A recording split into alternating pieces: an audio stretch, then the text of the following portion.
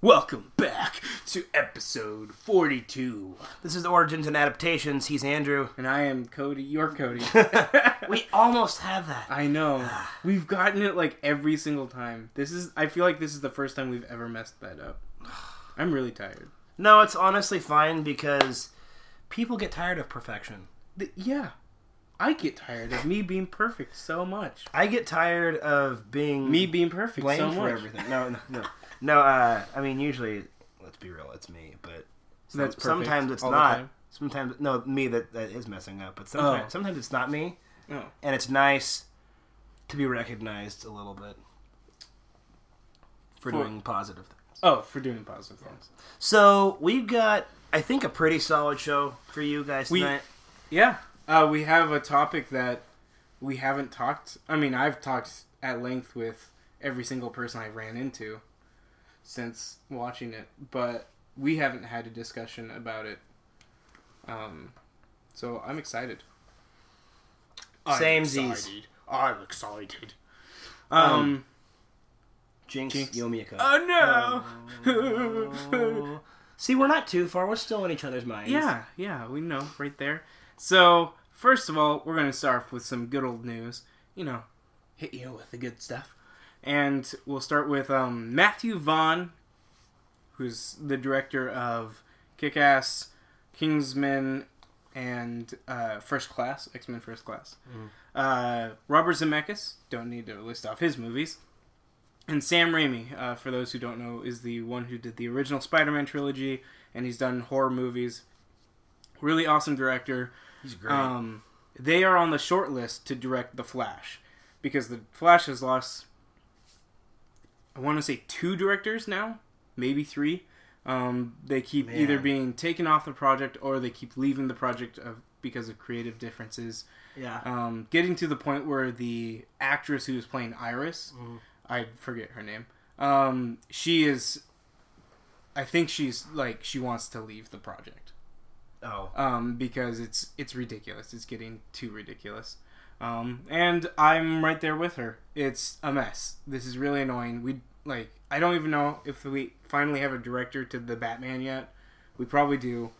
There's the fact that the actor to play the villain for the Batman movie doesn't even know if he's still in the movie or not. Oh, wow. There's just a lot of communication that's not there. And these are movies that are supposed to be coming out within the next 2 or 3 years. Yeah. And it's to me, it's scary. Just disheartening as a DC fan to just see this franchise unravel. Yeah. I mean, well, in the cinematic sense, anyways, obviously the games and the comic books are going strong. They speak for themselves. Yeah. And the animated stuff. Yeah. So it's what you said, disheartening. I'm sad. Yep. I'm on the flip side, I don't know. I'm at this point where if we could go a year without a comic book movie, I think I'd be fine. I would be too. I like my other areas of levels of geekdom. I like my Star Wars, I like my Dark Tower, and I like other fantasy and science fiction related films, but it's a little oversaturated right now, and I'd take one comic book movie a year that's really, from each franchise, that's really well done, as opposed to this oversaturation. Something we'll definitely get into later. You know, it's funny because I think if you had said that to me a couple months ago, I would have said, "Oh no, man, I'm just happy to be watching superhero movies." But when I look back at it, it's like, man, how many of these have I only watched once? Yeah. Like, you could rewatch some of them, and then some of them, it's like they're not worth rewatching. So, I mean, no wonder you just go through them so quickly. And they just get recycled. I think out of Phase 2 for the Marvel Cinematic Universe, I think there was one movie that I constantly wanted to go rewatch. As much as Soldier? Yeah. As much as I loved Guardians. I will rewatch the hell out of Civil War. Yeah. I really do like that movie a lot. But that was the third. We're in, So... Wait, what are you talking about? Third phase. I said second phase. Oh, I thought you were... Well, by that I thought you meant like anything past the first. No. We're in the third phase of the MCU right now. I didn't know they were being So there's like an actual... Yeah. No one that I know uses that. I've never heard that before. Oh. I mean, it makes sense. Oh, I mean, I guess... We've talked about it on the podcast. Judge by the... Well, I thought... Well, I mean, yeah, but I thought we were just... Oh, no. Like, that's like a legit official thing. Okay, I knew, like, you know, we had talked about them in terms of phases on our show, but, like, I didn't realize that, like... So, like, you're saying, like, the new Guardians and, like, for instance, like... Civil War... Doctor Strange, this is all, Guardians, it's all Phase 3. Yeah. See, I guess in my head, it was all just a continuation of Phase 2. I don't know why. Phase 2 ended with Ant-Man. Is that what it was? Yeah. Okay. And then Phase 3 is going to end with the 2 Avengers movies. Okay. But you're saying, so you're saying you only want to rewatch... So Winter Soldier, out of all of them in Phase 2, which... I mean, Guardians is there, and if Guardians is playing, I'll rewatch it. But there's never a moment where I'm like, man, I should probably go rewatch Guardians. The first one? Yeah. I do really love the first one. And I like it. And I like it as well. But I think Winter Soldier is really the only one out of that phase where I go, I have like this hankering to go watch Winter Soldier. Yeah. And it's the same with the first Iron Man and the Avengers. Where you like to watch them? Yeah, like there's every now and then I go, man, I actually want to watch that again. I'm trying to think. I think Guardians, if I hadn't already seen it so many times, I'd want to go watch it. Yeah. Sometime soon, but I've seen it enough that it'll probably be a little bit before I want to watch it again. Yeah. So I don't know. But I've gotten to that place where it's now getting to the point that you have to be actually a superb superhero movie for me to want to have a second viewing. That's how I felt with Guardians 2. It's how I feel with... I know that you liked it a lot, but Doctor Strange. I feel like there's a spark inside of me that's gone. I mean... Kevin and I were talking about this recently, how we're both kind of... Well, he said he was marveled out. Yeah. And I said, I kind of feel that way, but I'm starting to wonder now if it's not just Marvel, if it's just... After this last movie, I know it's not just Marvel. For me. It's just in general. It's just superhero movies. Yeah. Well, I think the one thing I can say about, whether it's... DC, well, I guess no. I guess one thing the DC movies aren't really victim to is being formulaic. They all have been different. Some have specific failures, but I wouldn't call them formulaic. No. The Marvel movies have been a little more formulaic. Yeah, they have their formula. And the thing is, with that formula, they make good movies. But it's starting to get... It's getting stale. It's getting a little old. Yeah. Well, another problem that they're having is... I still like them, but I'm not as excited about it anymore. Yeah. It's an origin formula. Yeah. These movies have been origins. It's why for the most part, I am excited for Thor. Ragnarok? Yeah. Because I think, from what I'm seeing, this movie is going to be different. That's one of my favorite trailers that I've seen in recent months. Yeah, with Immigrant Son. Mm-hmm. Yeah. And it's just like, I think with the right director, it's going to have he's going to put his own spin on it. And it's going to have a certain flair that's going to get me excited for the movie. Mm-hmm. My problem, and people keep saying, oh, aren't you excited for Homecoming? I am. But at the same level, I'm going, is it just going to be another generic Marvel movie? I don't want that from This is the question I put to you and to, myself and everyone else out there is, are we really going to feel that excited about something that's been rebooted 3 times? No matter how good... This movie could blow the Sam Raimi movies out of the water. In terms of style and effects and everything. But we're still never going to feel the same way walking out of that movie as we did when we were kids watching the first one. True. It's just never going to happen. Yeah. Or how I felt walking out of Civil War. I felt so giddy after Civil War. After Civil War? Yeah. More than Winter Soldier? I thought for different reasons. Winter Soldier was like, holy cow! Oh, you're talking about the ending of that Civil War and like when what it leaves open. No, Spider-Man. Spider-Man being in the movie. Oh, just the idea. Yeah, I was just like, this is. I was happy, which is why I'm excited for Homecoming. My problem is that I don't know if I want a Spider-Man movie. I want Spider-Man in these movies, but I don't know if I want a solo Spider-Man movie. I don't know that I necessarily would have to have one either to be satisfied. I think I'd just be happy to have Tom Holland as Spider-Man in these new movies. And have him there and have him present. That, like, him interacting with the other superheroes is what made it. Like, he was quipping, he was just constantly talking. We need a Spider-Man origin story, and I feel like that should be obvious. I'm not going to explain.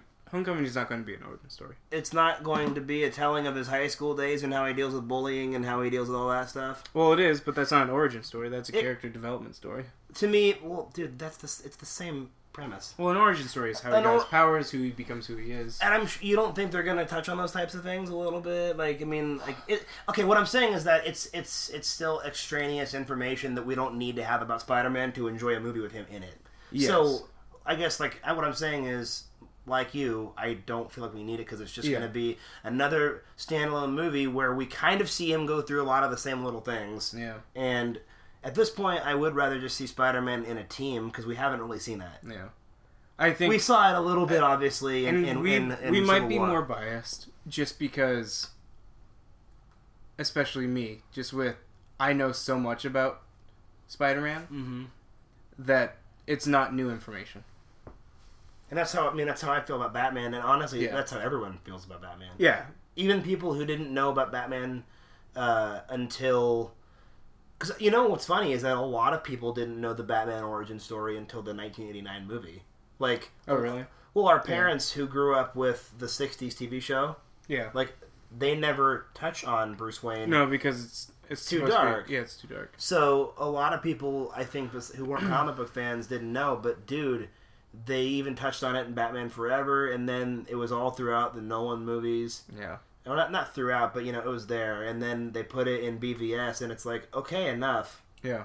And, in every single, like, animated movie that's been out, like, it... What's really funny is if you read the stories, Bruce thinks about his parents, but it's not like that for him. He's gotten over it. Yeah. He's stronger than that. Yep. I don't know. I mean, I do know. So, moving on, but we're probably going to talk about this even more in our main topic. Justice League Power Rangers was a crossover miniseries that was happening, but it got canceled. It may come back. I think it was because of sales. I did talk to some people who read it, and they said it was a fun ride, but it wasn't anything spectacular, which is why I think this happened, just because it is also a weird fit, Power Rangers and Justice League. It's weird. I feel like that's something that seems really fun that could be done well if you were playing your cards right. Yeah, and you didn't have to worry about sales. Then, one thing that I... just like it's like a why is this happening? The Venom movie is happening. Tom Hardy is playing Venom, which I am actually A-okay with. I'm like, that's a perfect cast. Tom Hardy to be Eddie Brock Venom. Way better than Topher Grace. Way better, 100%. The movie is being done by Sony, and only Sony. It's not a Marvel Sony. It's and apparently it's the start of a universe to be built around this Venom character. And what bothers me is you cannot have Venom without Spider-Man. You can't. The whole he's thing a with parasite. Yeah, and not just like literally. I mean, like the character's relationship to Spider-Man. Yeah, in the stories, he's always kind of creeping on Spider-Man. That's Eddie Brock's whole motivation to do anything is based around Spider-Man. For those who do not know, Eddie Brock in the comics was a journalist, and Spider-Man pretty much uncovered that he was a fraud. That all the things he was doing wasn't the truth. So he got fired, and he lost his job, and he lost his career. And so he became like this poor dude, but all he had left was like his weight set. So he just became this giant, like, jacked dude that was poor and blamed Spider-Man for everything. And then what happens is, after Spider-Man was dealing with his symbiote stuff, it was taking over. It was making him act more harsh, and it was actually controlling him when he was asleep. Like the suit would get on him and like make him go do stuff when he was asleep. So he got rid of it, and it latched itself to Eddie Brock, and then he became even more. He became more powerful so he could stop Spider-Man. And he actually became more powerful than Spider-Man. Venom is stronger than Spider-Man. Because what happens is the Venom, just like Spider-Man's powers, increases your strength. I think it's either like 10 times or 20 times.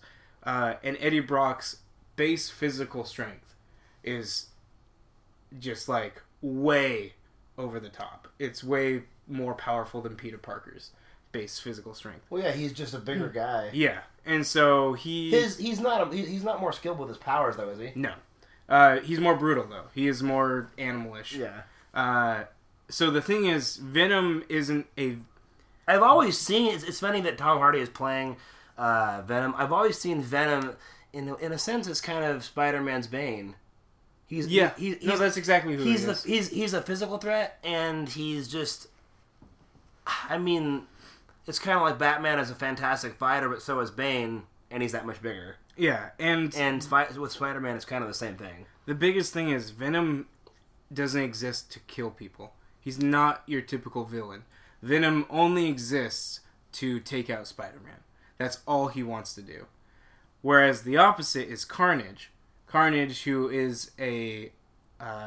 actually, what happened in the comics is when Venom escaped from prison, part of the symbiote got cut on like a bar that was broken, and that symbiote then latched itself to an inmate, right? Cassidy. It was an inmate, right? Yeah, he's a serial killer. Yeah. And so then Carnage essentially I always thought that was so cool how that happened. Yeah, he becomes a serial killer, just starts murdering. I forget where I first learned that because I know that's not in, or it's not like done. What do we see Carnage much in the? Is he in the Spider-Man 3 at all? I can't remember. No, he's not in Spider-Man. I didn't think so. So I don't know. I'm trying to remember. The animated TV show? It must be the animated TV show that I remember it from. Because I know he was in that. Yeah. And then there's also Maximum Carnage, which is one of the first times you see Carnage. It was like a Marvel event. It wasn't just Spider-Man when he first appeared. I'm familiar with that title because I had to bag so many of them when I worked at Odyssey back in the day. Yeah, so... There were so many Maximum Carnages. So my problem is, we'll get a Venom. I'm pretty sure we're getting a Carnage movie, but we're getting all of this without Spider-Man. Lame. And that he is the central character for all of this. Lame. And yeah, that's why I'm not excited. Lame. And it's just Sony. And Sony ruins everything, like, movie-wise. And it's annoying. They have to force their products into these movies. They don't know the characters that they own. And they ruin everything. So, I'm not excited. I'm excited that Tom Hardy is playing Venom, though. So. Is, the Venom movie is... So that one's not gonna have Spider-Man either? None of these movies? They're not based in the MCU universe. But... Spider-Man is kind of, I mean, I feel like Marvel and Sony are playing tug of war with him, so there's no reason why Spider-Man couldn't be in it. Because then it would have to be an MCU movie for Spider-Man to be in it. Yeah, I thought Sony was giving Marvel. I thought Sony was kind of like, okay, fine, you can have him back, but he's still kind of ours too. Yeah, and that's the weird thing. I don't know. I don't know. See, here's the deal. This conversation wouldn't, like, us discussing this and us, like, questioning each other, none of this would be happening if they could get their ducks in a row. Yeah. Like, seriously, like, this conversation wouldn't need to happen. Yeah. Like, no, Andrew, you make a lot of good points, man. Yeah. Then next, just a little fun thing, Robotech, which was a anime from the 80s and 90s. is getting a comic book series, not a manga series, but a comic book series, which I'm excited for. That stuff is really cool and really fun. Rich Butler, creator of Death Clock, who is a Marvel character. He passed away these past few weeks. He was pretty old, so it wasn't like a surprise, but it's always sad to see a creator of comics and characters pass away. I'm glad that he was able to see his character come to the screen at all, because Death Clock is in Agents of S.H.I.E.L.D. And so I'm glad that he was able to get that. Then, speaking of creators, the creator of Mantis, who is, for those who have seen it, she was in Guardians Volume 2. She's like the mantis creature with the one that could feel emotions. He is not happy with what they did with his character, which was make her innocent and stupid. But he still enjoyed the movie nonetheless. You know, I'm not familiar with that character at all, but when I watched it, I just had the sense that it was like, this seems like one of those characters they did something with. Too, yeah. Just by, I mean, you can kind of get a feel for it when you're watching a movie and you're like, this doesn't really seem like a character that would appear on comic book pages. This kind of, it looks like they did something, well, like, to this character. That's the same with Drax. You don't like Drax in the movies? No. Drax is one of my favorite parts. I'm saying they changed Drax's character. Drax in the comic books, and it's why I enjoy it, just because when I don't enjoy their character in the comics and they make the character better in movies is when I really like it. Drax in the comic books is just a bloodthirsty, like, brute. Mm-hmm. And I mean they do it for comedic, but like he doesn't have the whole the autistic kind of feel to it. And see, to me, I like characters with personalities. Yes, and he has so much. Yeah, Drax in the comics really does not have a personality. I mean, he was brought back from the dead to kill Thanos. So, do they? You have to refresh my memory. Do they actually have him introduced as that kind of character when he's in the first movie? Do they say, "Oh, this guy was brought back from the dead"? No, they don't even go over it. No. Yeah, I thought I wasn't crazy. There's been hints in the fact that when he was drowning, and he came back to life. There are hints that Drax cannot die. But, oh man, there's also hints that Groot can't die. Yeah. Well, yeah. As long as you have a splinter of Groot, he cannot die. Yeah. You'd have to literally destroy all of him. Yes. Actually, in Secret Wars, the miniseries, I really like. They're secret. There's actually a part where Star-Lord the entire time has a toothpick, mm-hmm. and for the longest time I was like, that's a strange thing to focus on? Yeah, it's strange for him to have. Like, that was a strange, costume design. And then one of the last issues is, there's a Galactus mm-hmm. that's there, and Franklin Richards. Yes, Franklin Richards is in charge of it. He, controls it. Mm-hmm. And then, Star-Lord's all bloodied and almost dead, and then he takes the toothpick out and pounds it in the ground, and just, spurts into this, enormous Groot. And he's like, I am Groot! And he, starts fighting Galactus.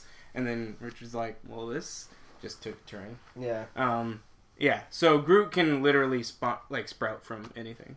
That's pretty sweet. The weird thing is, Groot has never been baby Groot or, teenage Groot. When Groot grows back, he grows back into himself. Yeah, I that's what I thought. Yeah. So, that's... People like it. Yeah, it's not a character change. It's just a trait that's been changed. Then, kind of more of the serious stuff. Zack Snyder has stepped down from Justice League, but not for good reasons.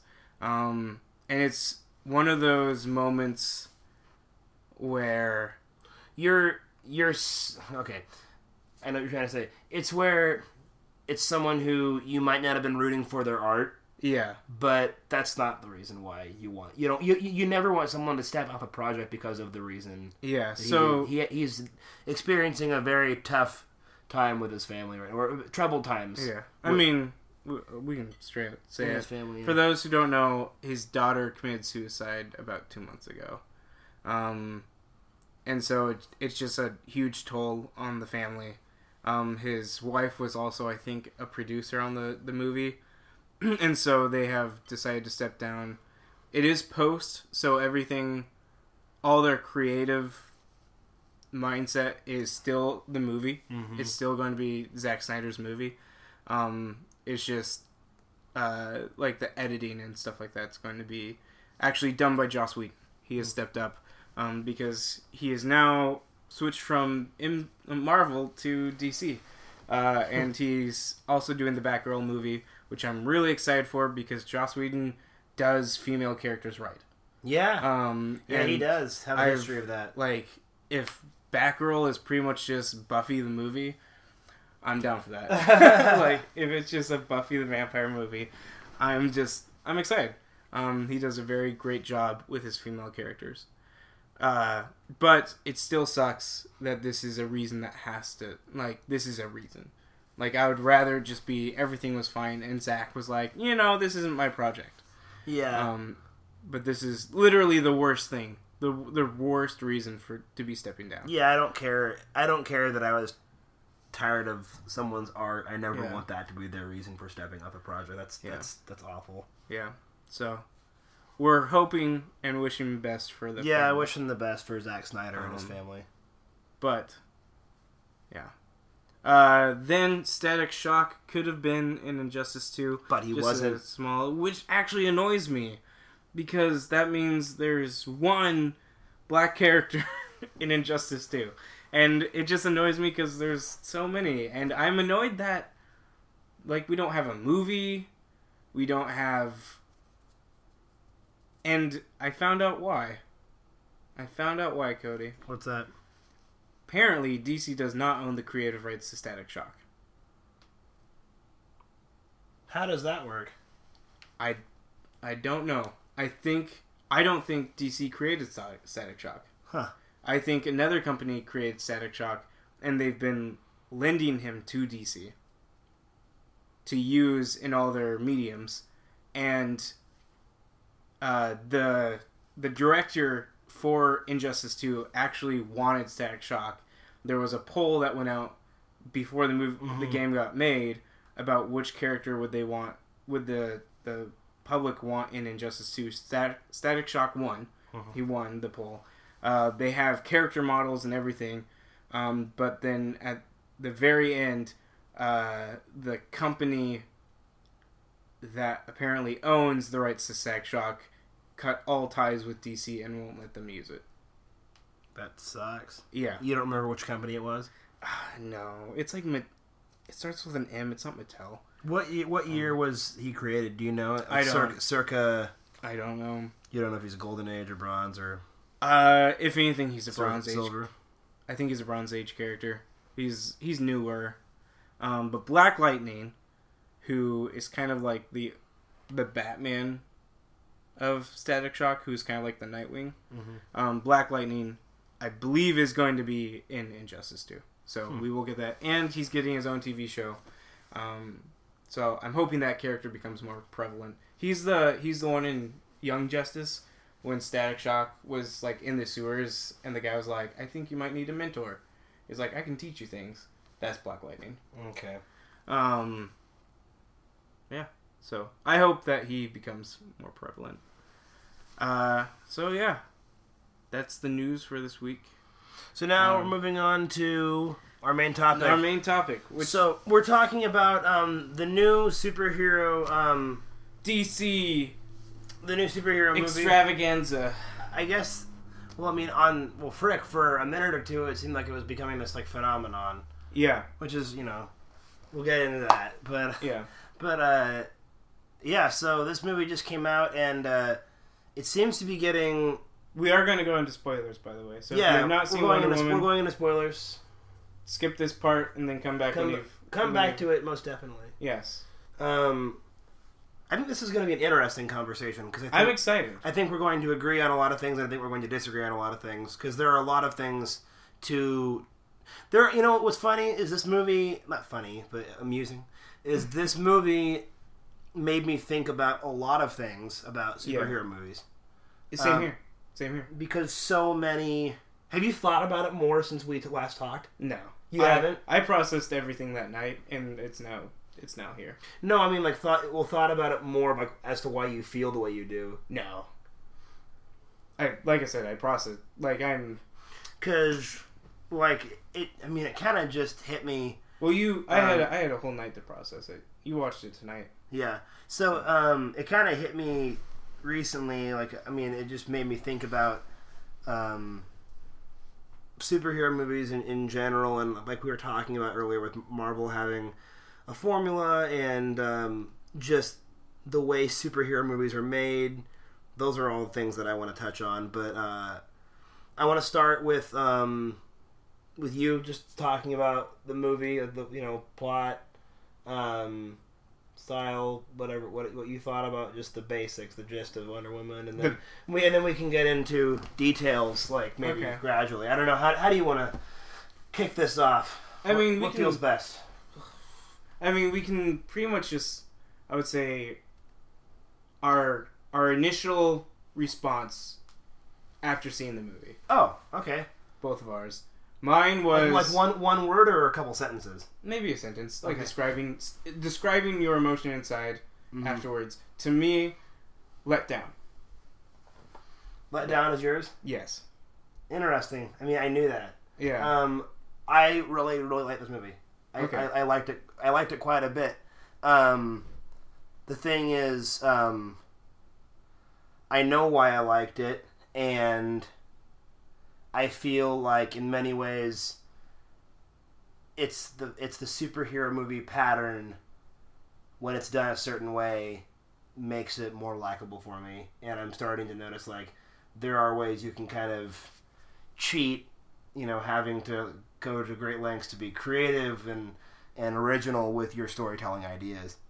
And I think people trying to say that this movie is, like, super spectacular is just a little bit, I don't know. It's a little childish to give this movie, like, worlds and worlds of praise. That being said, I give this movie a 7.7. I mean, we're not far off. Yeah. I guess for me is, this movie had things about it that could have been better, but for me it was more like minor specific failures, whereas other movies that I've had, or that I've been more critical of, just either failed across the board or had at least one or two things that were really, really just crappy. Yeah. And I didn't personally feel that this movie had anything in particular about it that I would say is crappy.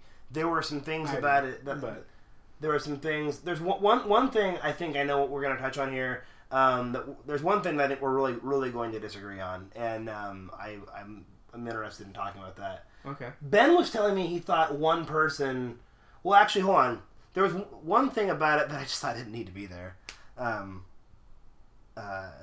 But we can get it. A character, actually. I didn't really feel like Chief needed to be there. No. He didn't. Chief, and the Scottish guy I found obnoxious. And the thing is that I like Scottish characters. So those are actually some of my disagreements with the movie. Because I had one person I've had many people compare it to Captain America. And they said they found the side characters in Wonder Woman, the band, more interesting than the Howling Commandos in Captain America. Than the who? The Howling Commandos, his side team. And I was like, fair enough. The Howling Commandos were disposable. They weren't supposed to be a central plot to anything. However, the Howling Commandos, as much as like character they didn't have, did more in the movie than the side characters in this movie. Yeah, I thought they kind of gave us these extraneous characters, and I thought they were going to do stuff, and these weird personalities and get-ups. Yeah, and it's like you have the out of place Scottish guy and the out of place Indian. Why was he there? Yeah, I just didn't get it at all. They just wanted to throw in the little bit where she's like, what happened to your people? Oh, and he's like, he happened. Yeah, to this random American who was in the British Navy. Yeah, that was the British Air Force. Yeah, that was the part that I was like, yeah. I kind of just let it go, but to me, I just found it funny. But I mean, whatever. That didn't ruin the movie for me, but I agree with you. Like, it was just like he didn't need to be there. No. I also think another thing is there were certain characters I think needed more screen time. One of them is the secretary. I liked her. I really liked her. She could have been in more. She could have been in more. I could agree with that. They even propped her up there. Like, he even said, you'll be here and you'll be planning the mission. Like, you'll be overseeing the mission. And I was like, oh, sweet. We're going to get, like, we're going to find out that he knows that she's, like, a strategist. No. That was, like her character just went to the wayside as well. There were 2 characters in this movie that mattered. 2 characters that mattered. Yeah. I mean, I'm trying to think here. For those who don't know, Wonder Woman and Steve Trevor were the only 2 characters that mattered. Yeah, I was gonna say, like, even though we only see a short bit with them in the beginning, I quickly got attached to the Amazons, chiefly her mom and her aunt, during the fight with the Germans in that scene. I thought that was very well executed. I liked that scene a lot. So you didn't like that? I didn't like that scene. You're an idiot. I didn't like the scene. I'm just kidding. Really? I think it bothers me because that's when I started going, this whole movie's going to use slow-mo in the action scenes. There was the initial bullet scene.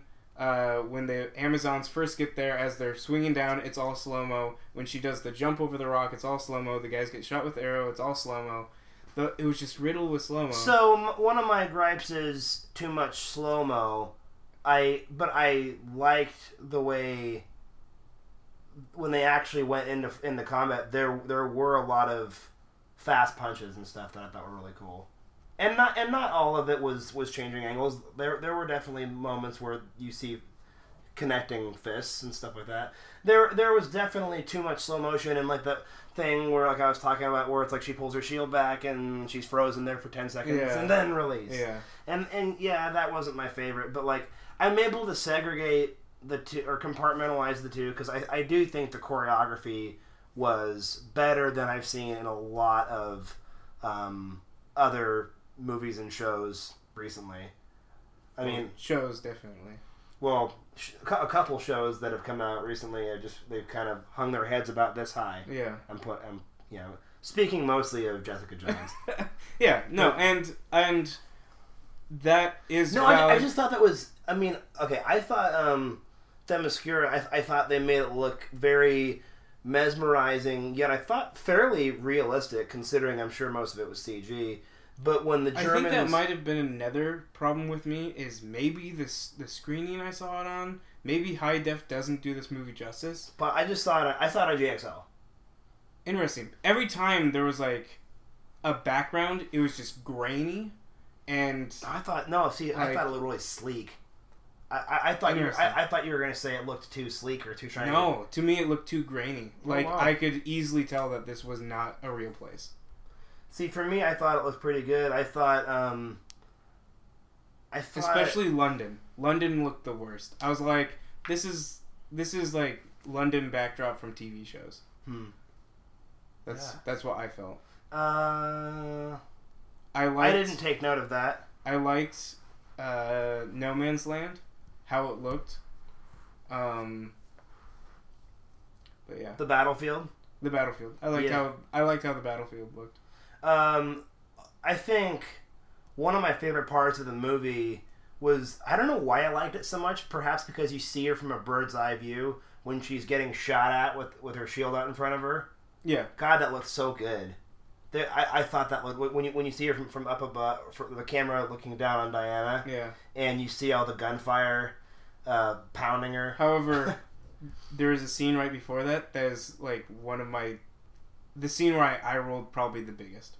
What's that? When she gets up out of the trench. Oh, you didn't like that? No, and there's the giant explosion, and then she's just walking, and I was just like... So here's what I was going to say. I was like, okay. And here's my deal. I think when I saw that, I liked it, and I was going to be like, this is the part right here where a lot of people are going to say, oh, this is just Hollywood cheese. Yeah. But here's the deal. I feel that the only reason that we're starting to feel this way is because we're entering yet another generation of filmmaking. I feel like we're leaving behind the era already of like the first Iron Man and other movies that have come out where there's certain things that we're kind of the slow-mo and the epic, oh, I'm gonna go do this now. I think my problem is are things that we would have liked 20 years ago or 10 years ago. I don't think I would have liked that scene. I think, to me, the superhero entrance, I'm totally fine with. I actually enjoy the superhero entrance.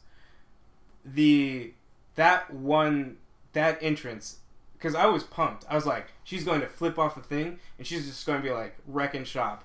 And she did, but like that first, there's the explosion behind her, and I was like, this is designed. Like, this moment right here. It was too perfectly sculpted. Yeah, it didn't feel natural at all to me. And that's part of Zack Snyder. Here's what I'm going to say. Most of the problems with this movie, in my honest opinion, are Zack Snyder's influence. Yeah. Yes. Yeah. I really think that the only thing that I will say about him is I like some of his camera angles. Yeah. I just don't like the unnecessarily slow moving cameras. Yeah. And slow motion, because when he does slow motion, it's not just like the character's movements in slow motion. You can see slow panning and little things like that. You know what I'm talking about? Yeah. Where it's like the camera's floating with the scene. Yeah. I don't know. That's a little much. I'm a little bit bored with Snyder's style. Yeah. I've been underwhelmed by his movies, like just the content in his movies for a while now. But now I'm even bored with even his filming style, which for a long time I defended. Like, oh no, I like Zack Snyder's style. It's just his the content, the writing, the content. But so here's what I liked about it, and this is actually what was the big what's our big disagreement? The villain. Oh my gosh, you like that? I thought I liked the way the villain was this recurring theme throughout the movie. Is like, what is he? I knew who he was right You knew he was going to be the English guy? Yeah. How? I have no clue, but like as soon as he came out with the meeting, and then he talked to her, and she's like, let's go, and they were going. Like in my head, I was like, that's Ares. Because in my head I was like, there's no way the guy that they keep telling us is the big bad evil is the big bad evil. Well, no. Here's the thing: is I was thinking Ares because the whole time it's like, is Ares this German officer who, I mean, like, that to me would have been the most predictable thing to do. Yes. And then for a second I was like, maybe Ares is the doctor. No, I was thinking maybe Ares is was something I was thinking about. I was like, nah. No, maybe Ares really was an abstraction, and that he's not really a character. Yeah. Maybe it's the spirit of the war. Maybe it's just maybe he wasn't just that. But so what problem do you have with Ares being on the quote-unquote good guy's side but playing the role of destructor and pitting these humans against one another to destroy them off and kill them off? Like, what part of that... I have no problem with that. I have a problem with the execution. The idea, awesome. I was down for it. I don't like the actor who played Ares. I didn't like how his design at the end. Like, I didn't like any of that. The armor? Yeah, because I mean the design they had for him when he got thrown off of Olympus and he got shot off of Olympus with the lightning. Mm-hmm. I was like, that's BA. I was like, if that's his armor at the end, that would be so cool. No, we just got a giant metal monster. Like we didn't he get. Still had his. He was wearing metal armor, but I mean, he had his face underneath. No, I know. Like I wanted a Spartan. That's why I wanted that look. That he is the god of war. He doesn't need armor.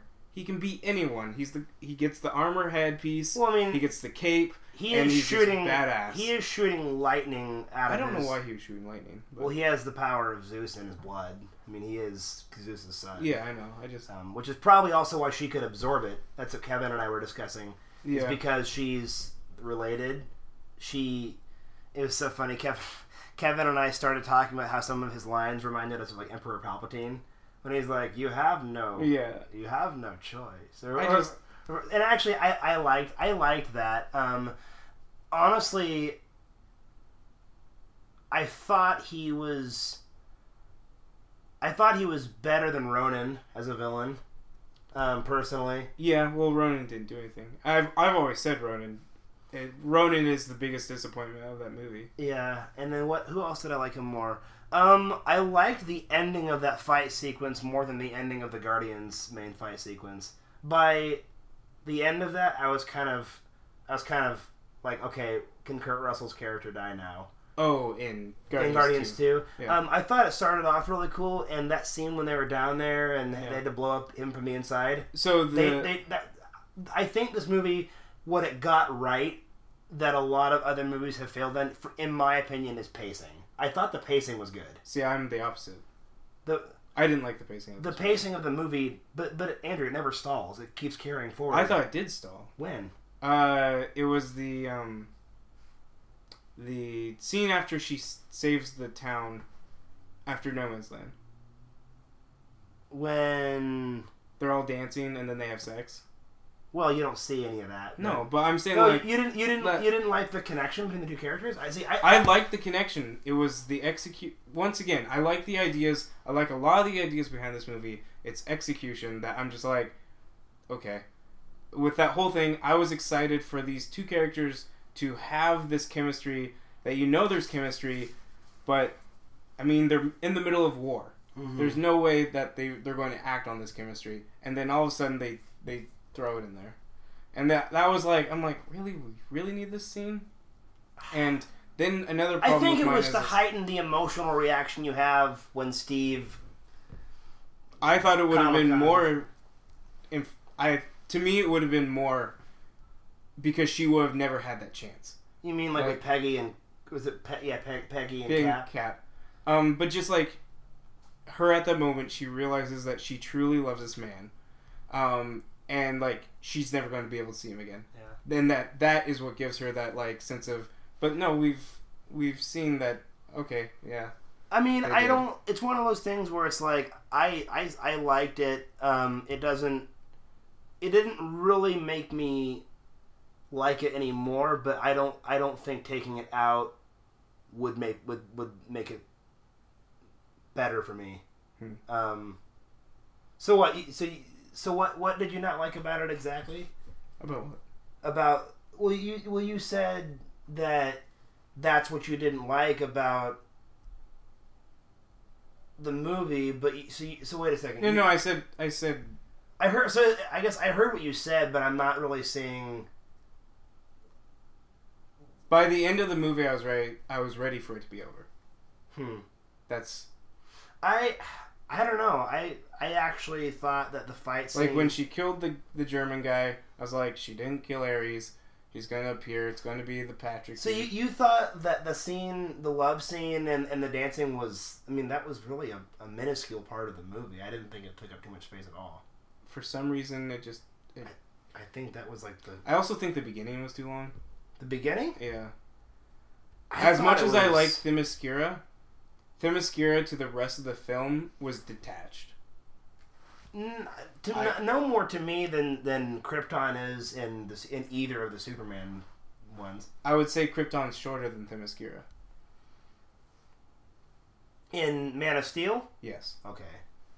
Yeah, I'm not talking about Superman, the original. Okay.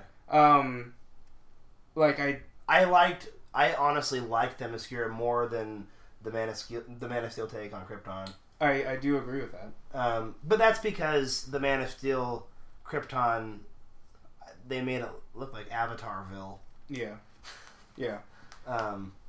No, for me it's when I realized I'm done with superhero origins. And it was, I didn't need to see her as a little girl growing up. Because we've already seen Wonder Woman. If we had never seen Wonder Woman up to this point, this is the first time we're seeing Wonder Woman, totally cool. But what's annoying to me is I feel like the Wonder Woman we got in BVS, which is true, she is more experienced, I enjoyed her more than I enjoyed her in this one.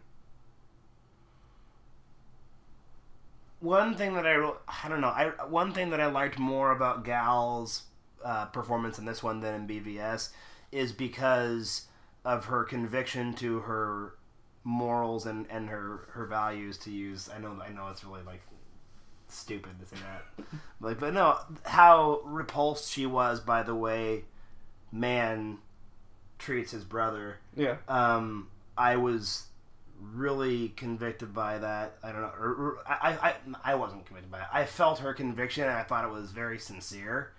And the way she kept questioning why Steve... That's his name, right? Steve Trevor. Steve. I remembered his last name was Trevor. I just couldn't remember his first name. Why, like... It's like, well, you're doing all this messed up stuff, too. So, like, he's like, Ares has, you know... He's corrupted all of you, or yeah. It's not. I liked that she learned that Man is inherently flawed. It's not something like where the gods did this, and it's like no. It's like Man is. That's how we are. Because mainly because I agree with that. I don't think that. I mean, now we can get into Christian philosophy. Yeah, and where that actually goes into another little... That's my thing, is there were so many of those small little moments that to any other person, they probably wouldn't bug. And I respect that. I understand that. Those moments just, after another, just kept popping up for me. And that's, at the end of the day, that's why I was let down by this movie. And another one is when she kills Ares, and then all of a sudden, the German and the Englishman are shoulder and shoulder, like okay, we can be friends. When she killed Ares and like they get up and they all smile at each other. I'm like, I thought we just went over that Man is kind of flawed and Ares really didn't have anything to do with it. He just spoke words into a couple of people's ears and they were the ones acting on it. We see the Germans and the English just stop fighting and smile at each other, and at the very end when she kills Ares, I don't remember. They get up, that at they all. have their gas masks, and then it's one of the crew gets up and like helps up a German guy, and they're like, oh. I don't even remember that for some reason. I must not have been paying attention to that for some reason. I was by the end, all I was really thinking about was her and Steve. Because like you were saying, like those are the two characters you care about in this movie. Yeah. Well, I mean, and you do like the secretary. Yes. But once again, she's not critical to the This plot. is totally off topic. Is her aunt the princess from Princess Bride? I'm pretty sure that's the actress. We can look into it. Yeah. I think that's who that is, though. It might be. And I thought I recognized the actress who plays her mother, but I'm not sure who that is. No, I liked this movie, so I liked it a lot. So here's why I liked it more than BVS. I liked it a lot more than BVS. I mean, I came out of the movie feeling good. My spirits felt like everything was there. I felt like happy, just like emotionally, just about life. When I walked out of it, I felt good. Whereas like BVS and Suicide Squad were just movies that threw me into the fire emotionally. Yeah. Like watching everything just fall to crap the entire time. Well, BVS, honestly, okay, that's not true. BVS, it took me a few days, and I let things sink in, and I was like, wow, this movie really was a piece of crap. Yeah. When I first watched it, I remember you were like against me. Because I got that feeling like almost immediately. And Ben Schultz was kind of the same. Yeah. Where he like. Well, he enjoyed the movie.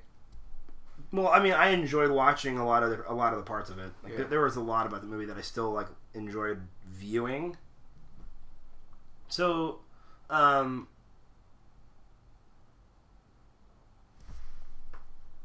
I'm saying is, this movie was not like the message of the movie and the vibe of the movie wasn't a bummer. No, that's what I mean. I felt good inside after watching it, kind of like watching Power Rangers. It doesn't. Mm-hmm. You don't walk out feeling like emotionally like stabbed, in the face. Yeah. Like some movies, which some movies you need that, but I feel like I've had enough of dark superhero movies for a little bit. There's just been a lot of them. Yeah. I mean, this movie dealt with some dark things, but I didn't feel it was done in a super dark way at all. Yeah. What did you think about the tone of the movie in terms of how would you describe it? Would you describe it as somewhere between light and dark? Yeah, as weird as it sounds, I was more interested in the dark moments, but than I was in the light moments.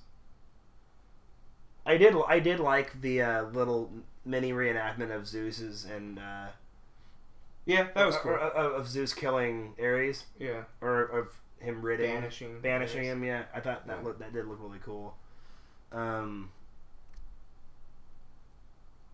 don't know. I thought the movie had a positive spirit to it, and I liked that. I mean, I won't agree. I won't disagree with that. It did. I think it's made me realize, though, how easy it is now to tee the ball up for a swing. It's like, oh, we just made this movie. People are going to go, and it's going to be a box office smash just because we put the parts in the right order. Yeah. Like a pop song. And that's my thing with this movie, is the parts are in the right order, but nothing. It's the same feeling I had when I walked out of Guardians of the Galaxy 2. Yeah. Like, I was like, yeah, all the parts were there. Mm-hmm. And the movie flowed. Mm-hmm. The acting was good for the most part. Yeah. I cared about characters. Chris Pine does do a good German accent. I think Chris Pine did the best German accent. That's another critique I have of this movie. I didn't think that the other Germans accents were. Well, I didn't think it was like, oh my gosh, that's the worst German accent I've ever heard. But there were times I was like, oh, those are American actors. You could tell. Well, my problem is we have a coalition of Germans not talking to each other in German. Yeah, I mean, I think I thought we were at a point where we're past this, like where we can actually have, like, people aren't bothered by subtitles, where you can actually have subtitles and people talking in their language to each other. It was one of my critiques for Captain America, is no one's speaking German to each other, but you had a table of German commanders coming up with strategies and stuff, and no one was speaking German. Like, they were all speaking English with German accents. I was just like, what? Yeah.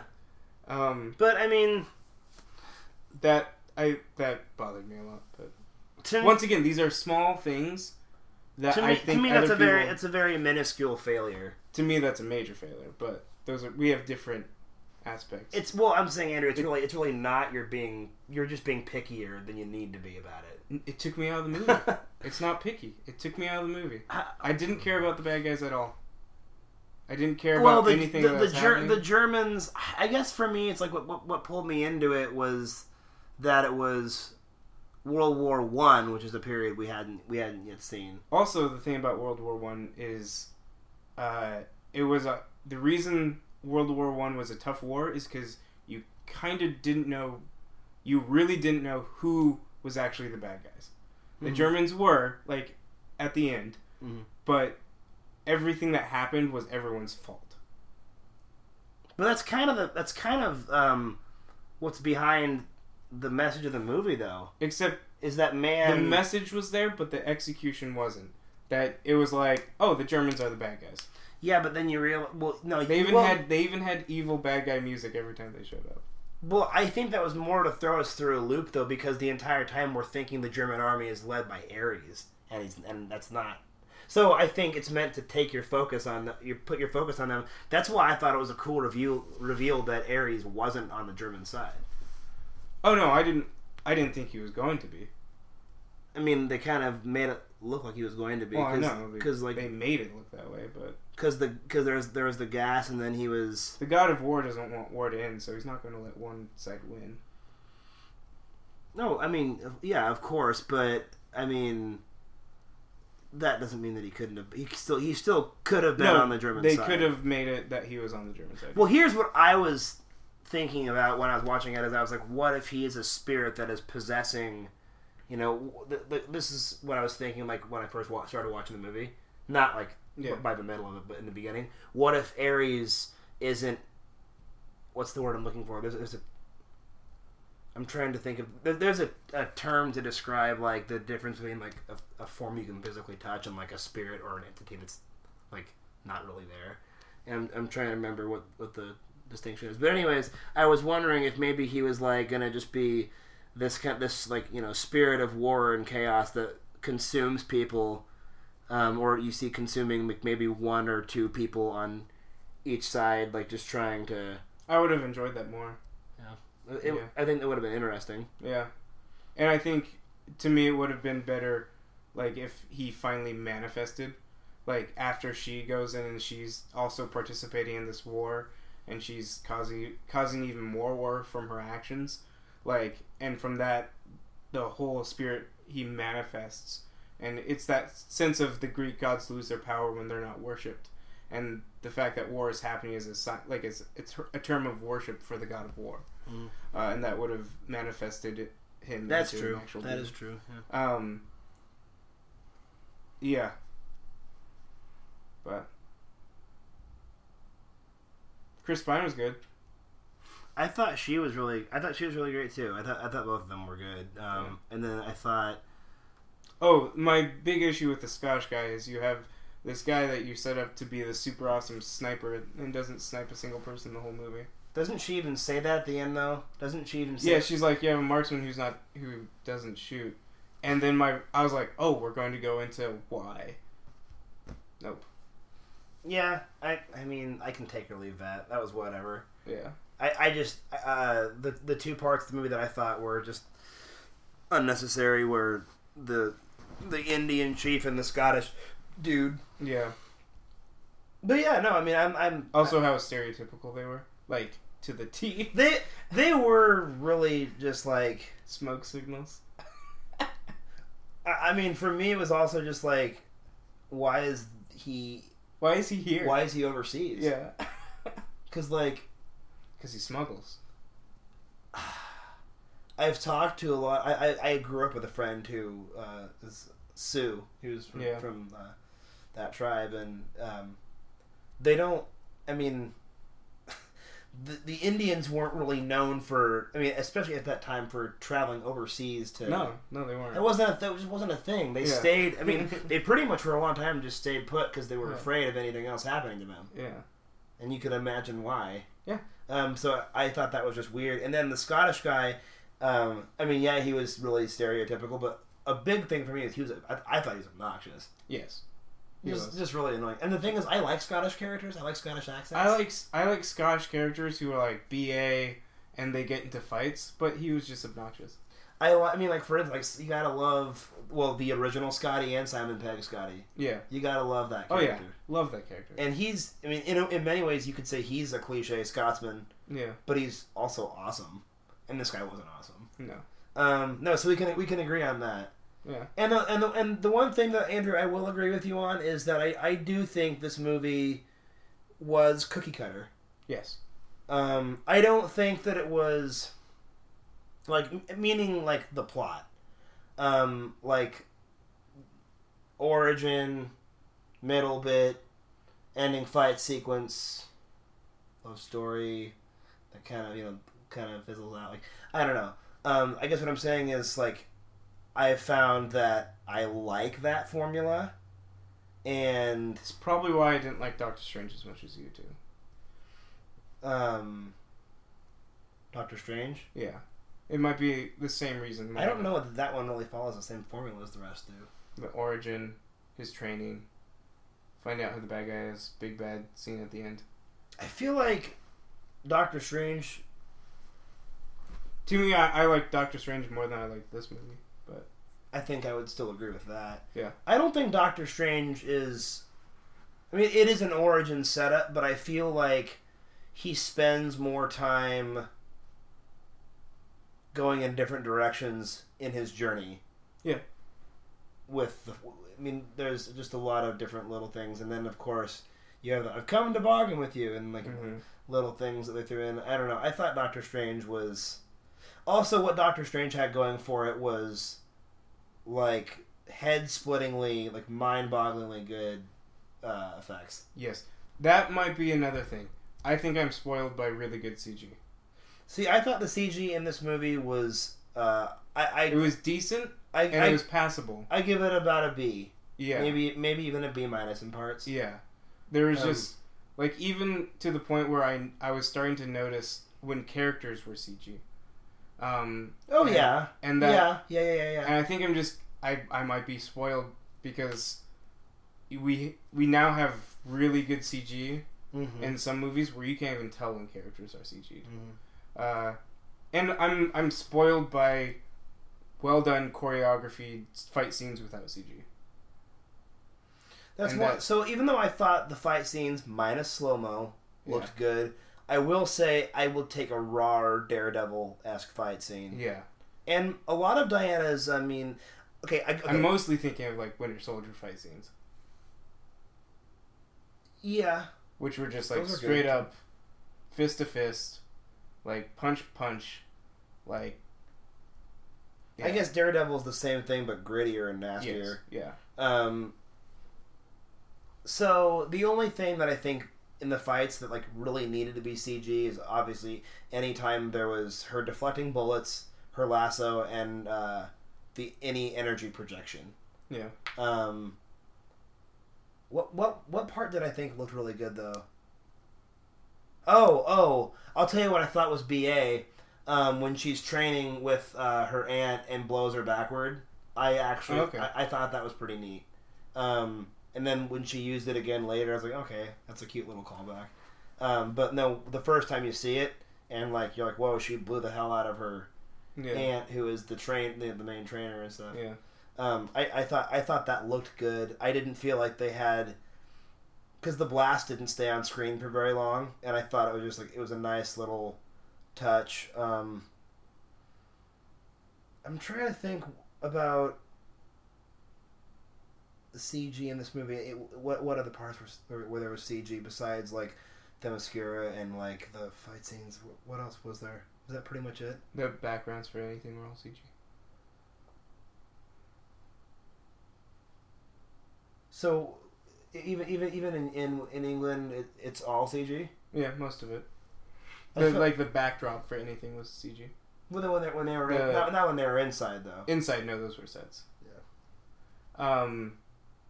Her fight scene in the alleyway, I really like that scene. Yes, that was good.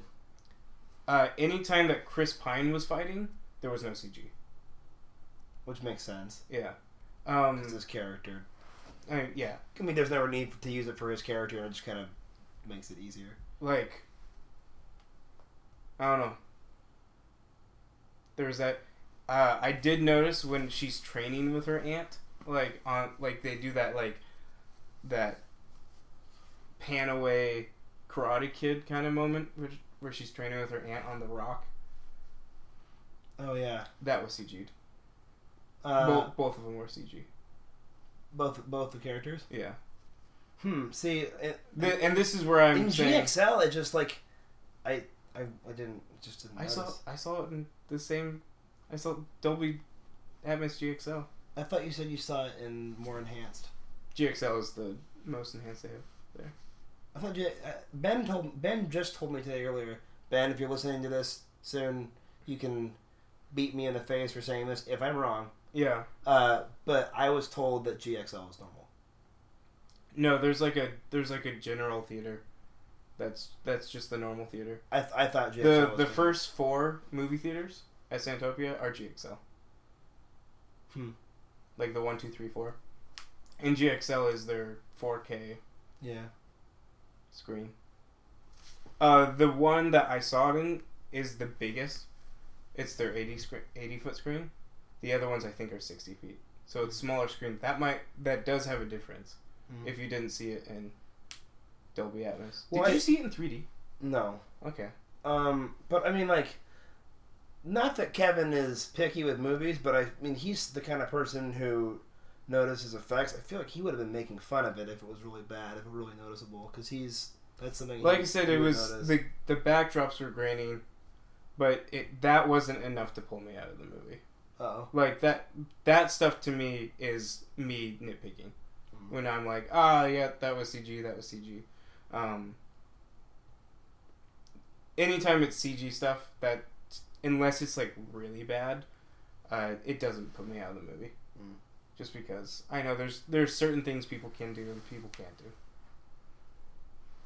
I remember what I was going to say. Language and like not like foul or clean, but like the languages people use.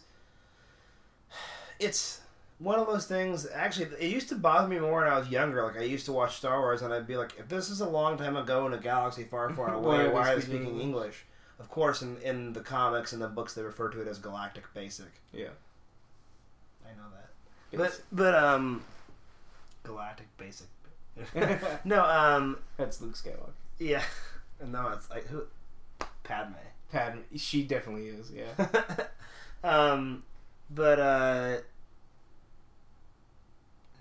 I guess people have always been lazy with that in movies. That it's something that I just learned to overlook.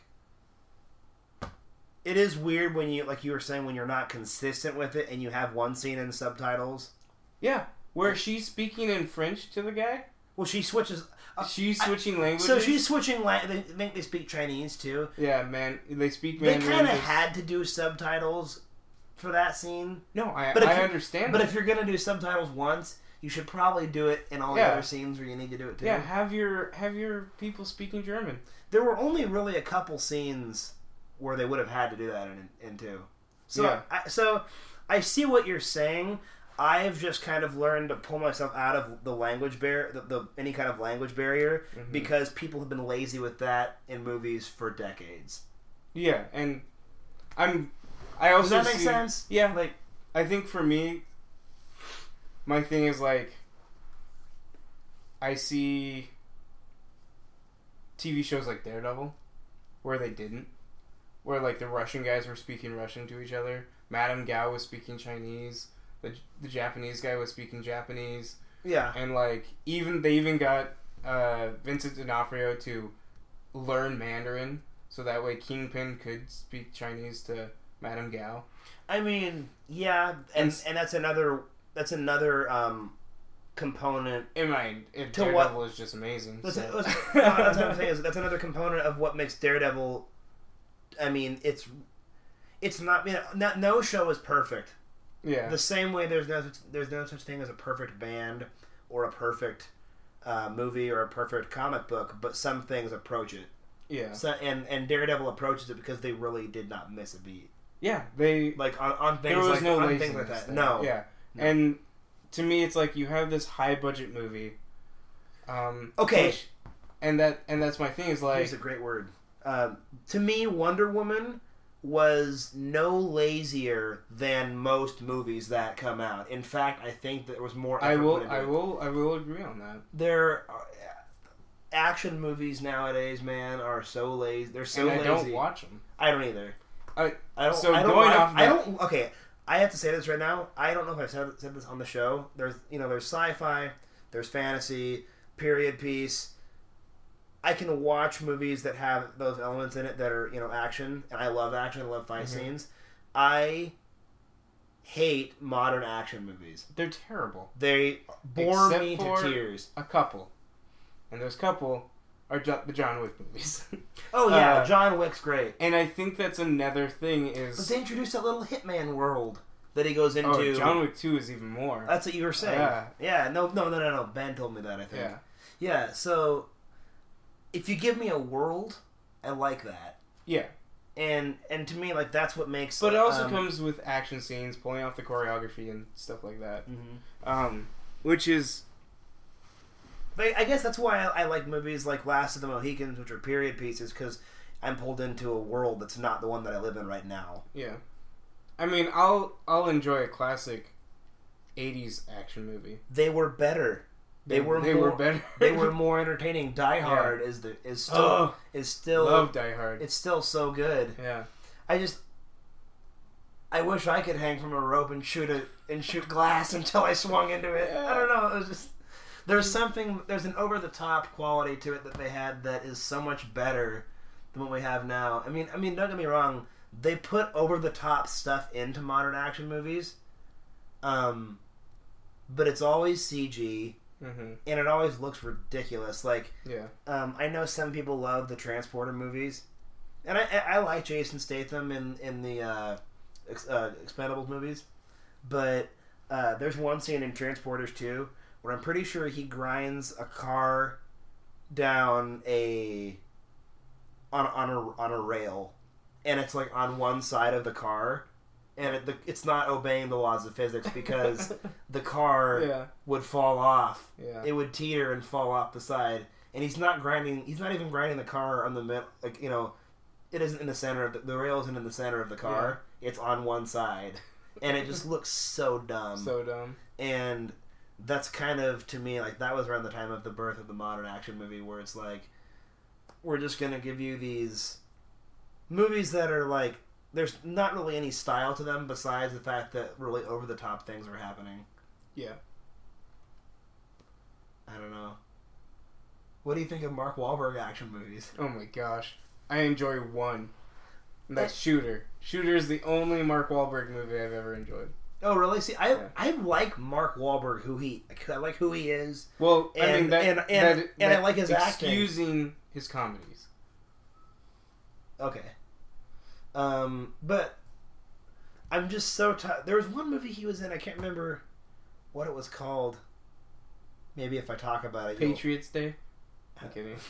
Maybe if I talk about it, you'll remember what it is. He was a guy who, like, he used to be into, like, some sketchy stuff, and, like, he gets sucked back into, like, having to pull off some kind of heist or some kind of dirty work for some guy because his family is at risk now, but that wasn't an Italian Job, was it? Oh no, it wasn't an Italian Job. But I can't remember what it was. But it's like, okay, former bad guy having to go back in to do his dirty work again to save his family. I'm like, are you kidding me? Like, it was just the most, like, I don't know. I just thought it was so dumb, and I can't remember what the movie was called. I don't even know what that movie is. I remember something about ransoms and heists and stuff like that. I mean, there was the movie Man on a Ledge, but he wasn't in that. But it's just so lame. There's also another movie where he has that line, "Hey man, told you not to mess with my family." Is that Transformers? It might have been. Transformers 4? I think we just found a Transformer. I think I just found a Transformer. Hey man, you plugging that into a working battery? What's that all about? No. No, I will agree. This movie was definitely better than about 75% of modern action movies. But that's not the tier I put it against. The tier I put it against is Marvel movies, and I put it there with the Thor movies. I put it above the Thor movies, below the Captain America movies at their worst, which would be like, I would say. See, I liked this movie as much as I liked the first Captain America. Interesting. Okay. I did. And that's not saying that I think it was, necessarily like the same. I'm not saying it's the same thing. Yeah. I'm just saying, like, I think I think that I enjoyed it about as much. I'm trying to think what else I might compare it to. I did like it more than Ant-Man. I know you'll hate me for that. I mean, there are people who didn't like Ant-Man, but Ant-Man's in it's not my top 5, but top 10. I liked Ant-Man. I thought it was funny. Yeah. That movie to me almost exists. I don't know. It's Paul Rudd. So. That movie. What I like about Ant-Man is that movie, except for the scene where he goes to the Avengers compound. That movie is a movie in its own. And it's also one of the things that I did like about Doctor Strange is Doctor Strange is also a movie that exists on its own. I was just gonna say Doctor Strange. Yeah. I know the Guardians movies kind of do too in a way. Yeah. I mean, like, I suppose it all ties in because you have the Celestials, which are all part of the big picture in Marvel. Yeah, and the Infinity Gauntlet and stuff like that. Mm-hmm. But yeah, overall, so I give it about a 7.7. What do you give it? A 7.5. 7.5. Yeah. So we weren't too far off. No, yeah. And there was a friend of mine who's like, Andrew, you keep just talking about the bad, and the only time I will talk about good with a movie is to me when I see more good. I don't know. It's because in the moment I'm enjoying the good. And it's not something that's in my thought. The thing that gets implemented on my mind is the bad things about movies. Because kind of like journalists and bad news. Kind of. You don't only report. You don't report the good stuff. Because do you feel like the times when they got things right in this movie, you didn't feel it was dignified or newsworthy? You didn't feel like it was worth mentioning, really? Yes. I think that was my biggest thing is the good stuff that happened in this movie has already been done. And that I will agree with. Yeah. And so... And that was what I noticed about myself with watching this movie. I was like, I found what I liked in superhero movies, and now, like in watching it, I also realized I think I'm tired of superhero movies. So it was weird. So I walked out of it liking the movie. I determined that with Guardians. This movie validified it. Okay.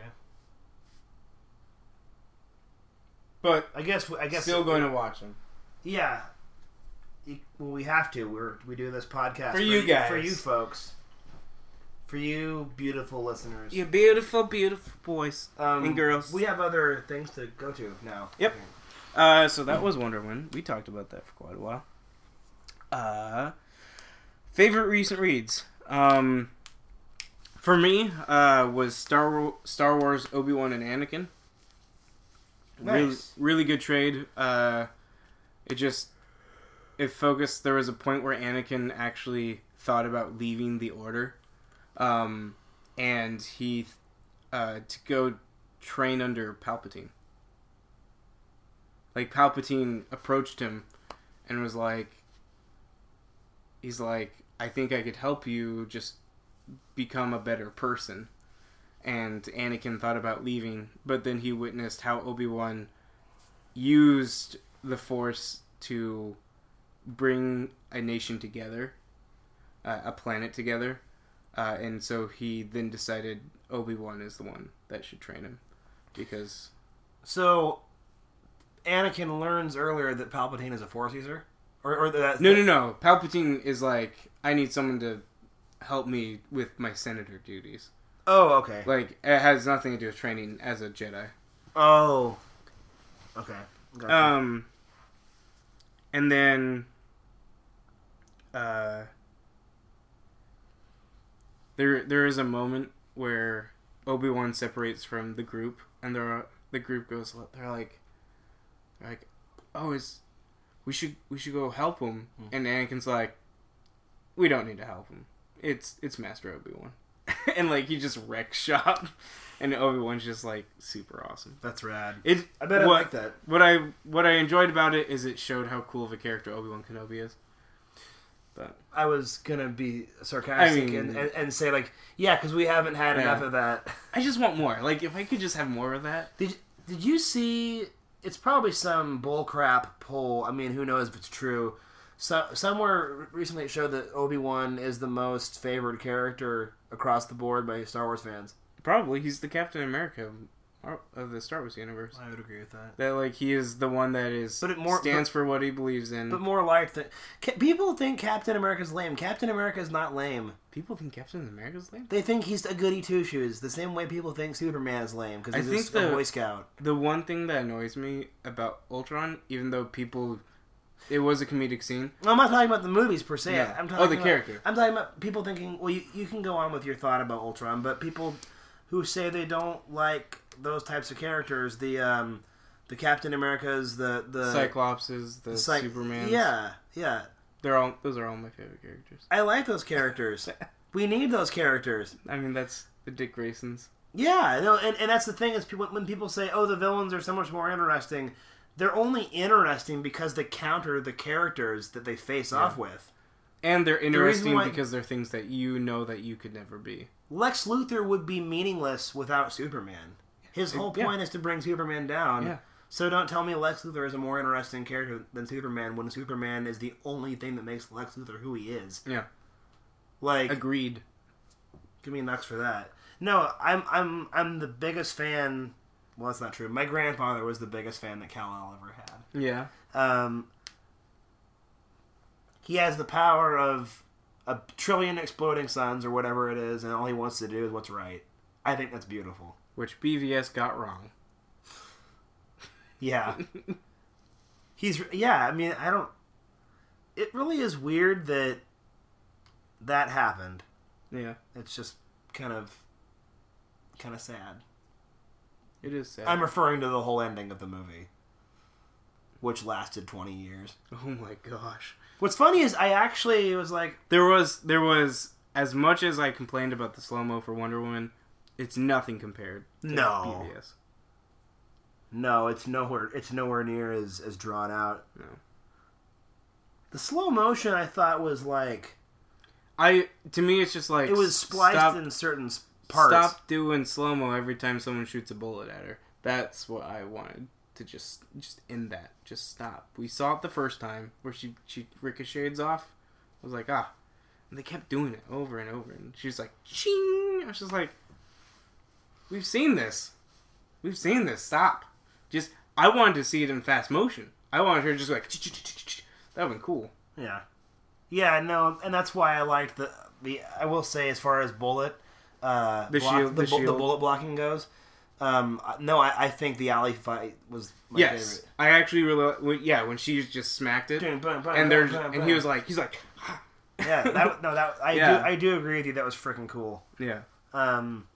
But no, so getting back to you're talking about Captain America and Ultron and people not liking Captain America. When he's like, watch your language. I was just like, we're going to now just put into people's minds that Captain America is the lame-o. Like, that annoyed me. Oh, you mean it was funny, it was comedic. Oh. But it was like, we're just going to now put this into people's minds that Captain America is the lame-o. Mm-hmm. Whereas in Civil War, that man. But... yeah, I mean, some of the jokes are funny, like when Tony Stark's like, well, you're pretty spry for an old man. Yeah, but that's not to his lameness. Like, that's someone else saying that. Yeah, that's someone... It isn't like him... It isn't like him saying something that makes himself look stupid. Yes. Yeah. Although, I don't know, the language... I think when it was language, I think that is kind of funny. I mean, I see what you're saying, but for some reason... No, and I said it was comedic. I laugh because there are coworkers that I have, when they swear, I'll say watch your language. And I had coworkers say that to other coworkers when I was around. Oh, I'm not joking. They would say, hey, watch your language. Well, my friend got self-conscious about that. I was telling you about that when we were hanging out. It's weird because never have I ever commented about other people's language. Never in my life. Except for excessive language and music. That's the only time.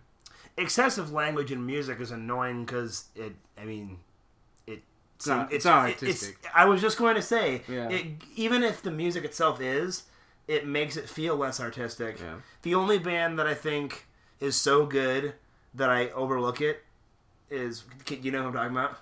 Coheed and Cambria. No, they don't swear that much. No, no. I think this is a band we both like a lot. You like this band a lot too. I don't know. You don't maybe listen to them as often as I do, but I know you like them a lot. There's one member of the band. Oh, Red Hot Chili Peppers are a band that I think musically is superior enough that I can overlook a lot of it. Yeah. It doesn't mean I'm always in the mood to listen to it. Yeah. But, like, I think that they're a band that kind of gets around it. But I get really annoyed with...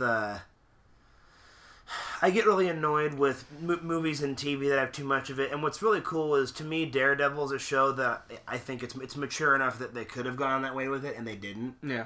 I will say, to Wonder Woman's credit, that was also another thing with Wonder Woman.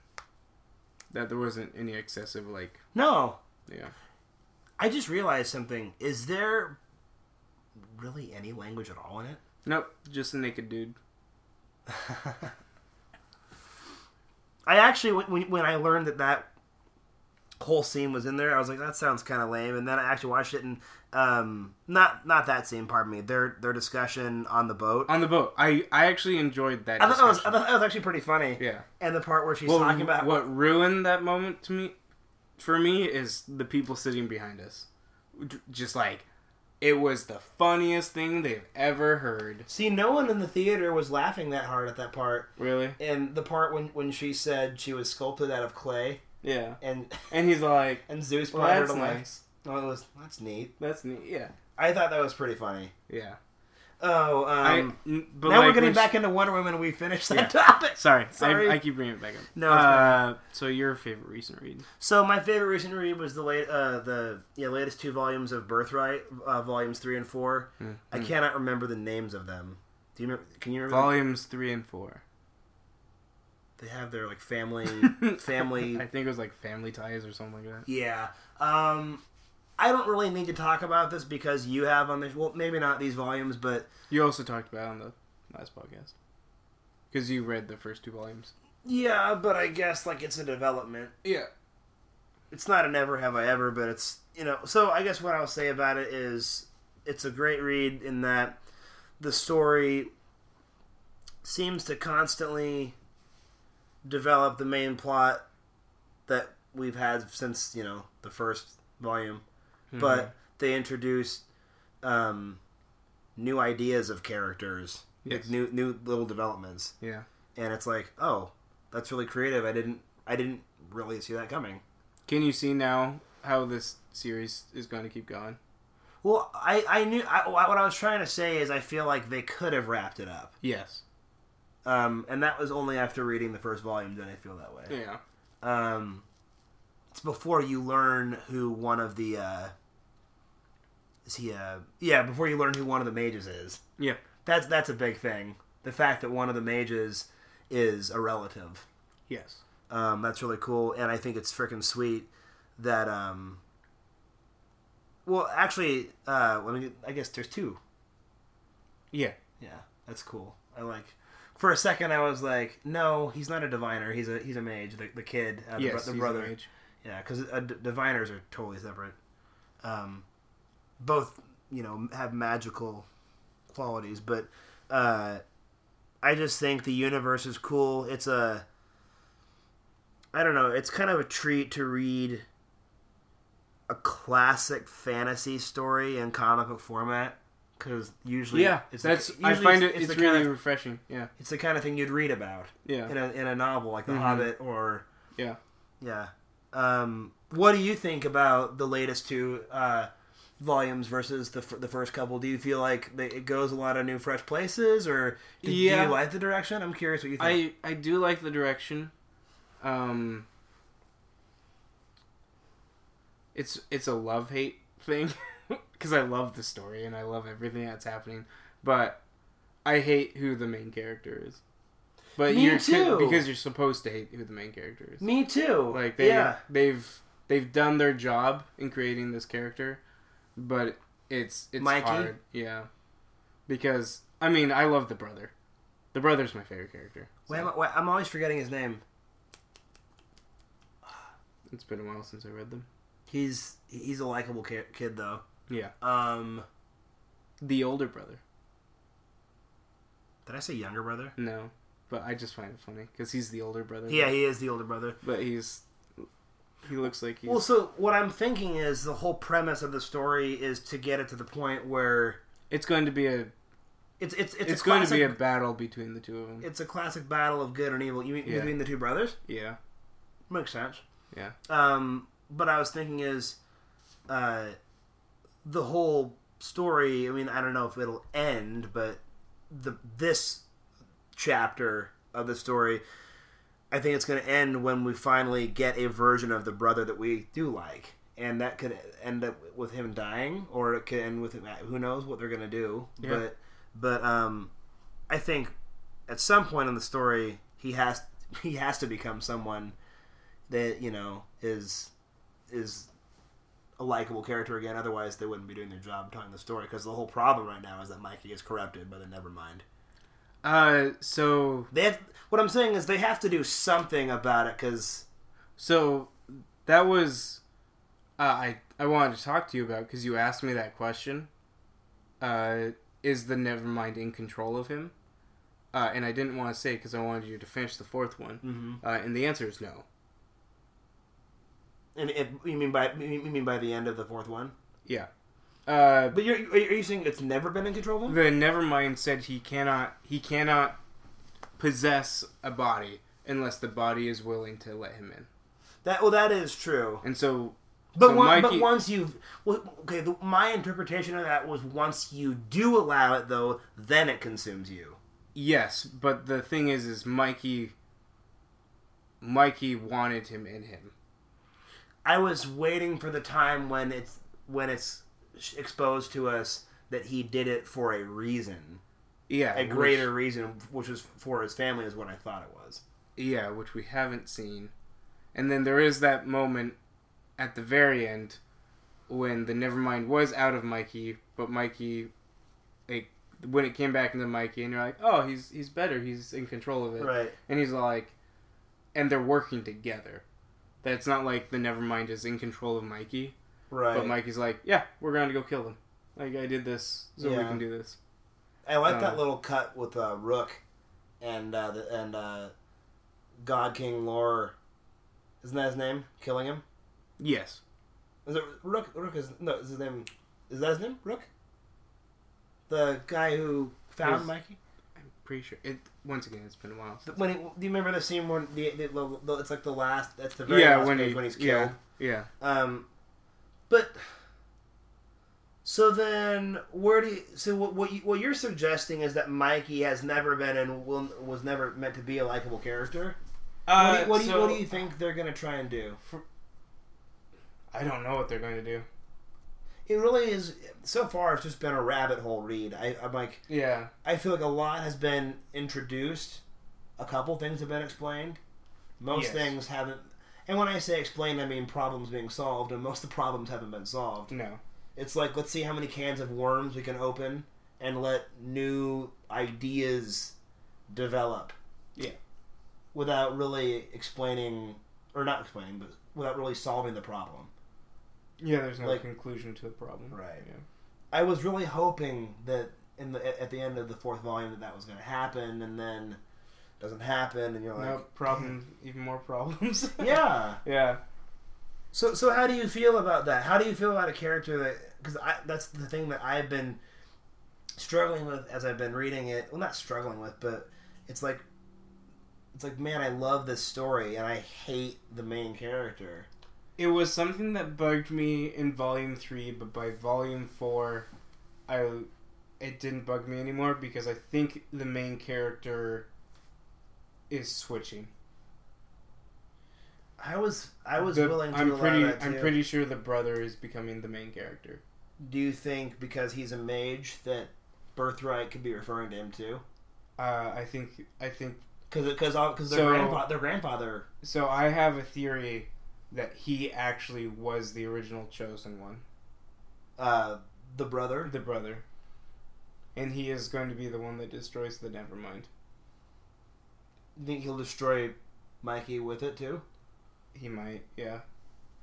It'd be interesting because we've learned that the Nevermind can be taken out, A, and B, that Mikey kind of welcomes it anyway. Yes. So, does Mikey just have to be convinced? Does the Nevermind have to be completely, 100 million trillion% destroyed? We'll never. But that's the thing, though, is that this is what makes the writing of the story beautiful. Yeah. Is that you keep wondering. We're asking these questions. Yeah. Yeah. But see, these are the types of questions that I'm entertained by. Yeah. As opposed to who has control, Sony or Marvel. Compared to conversations like this, that conversation is like, we shouldn't have to be talking about this. Yeah. We don't need to have this conversation. Yeah, the same thing with the Static Shock conversation. Yeah. I can see how that would be really annoying for video game fans. Yeah. I did watch a lot of the gameplay. I think it looks supremely badass for that game. With Injustice 2. Yeah.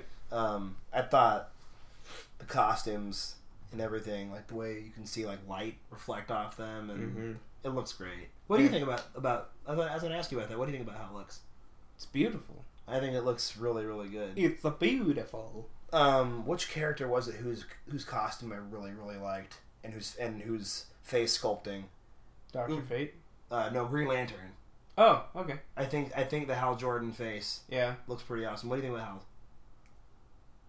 Yeah, it looks voice. solid. Yeah, I thought the face and the voice were pretty close to home. A lot of cool combos and cool special moves. Yes. I was thoroughly entertained watching the Flash's big special move. Yeah. Like when he takes him to the pyramid. Pyramids. And then to the Jurassic era. Yeah. Where he throws him into a T-Rex.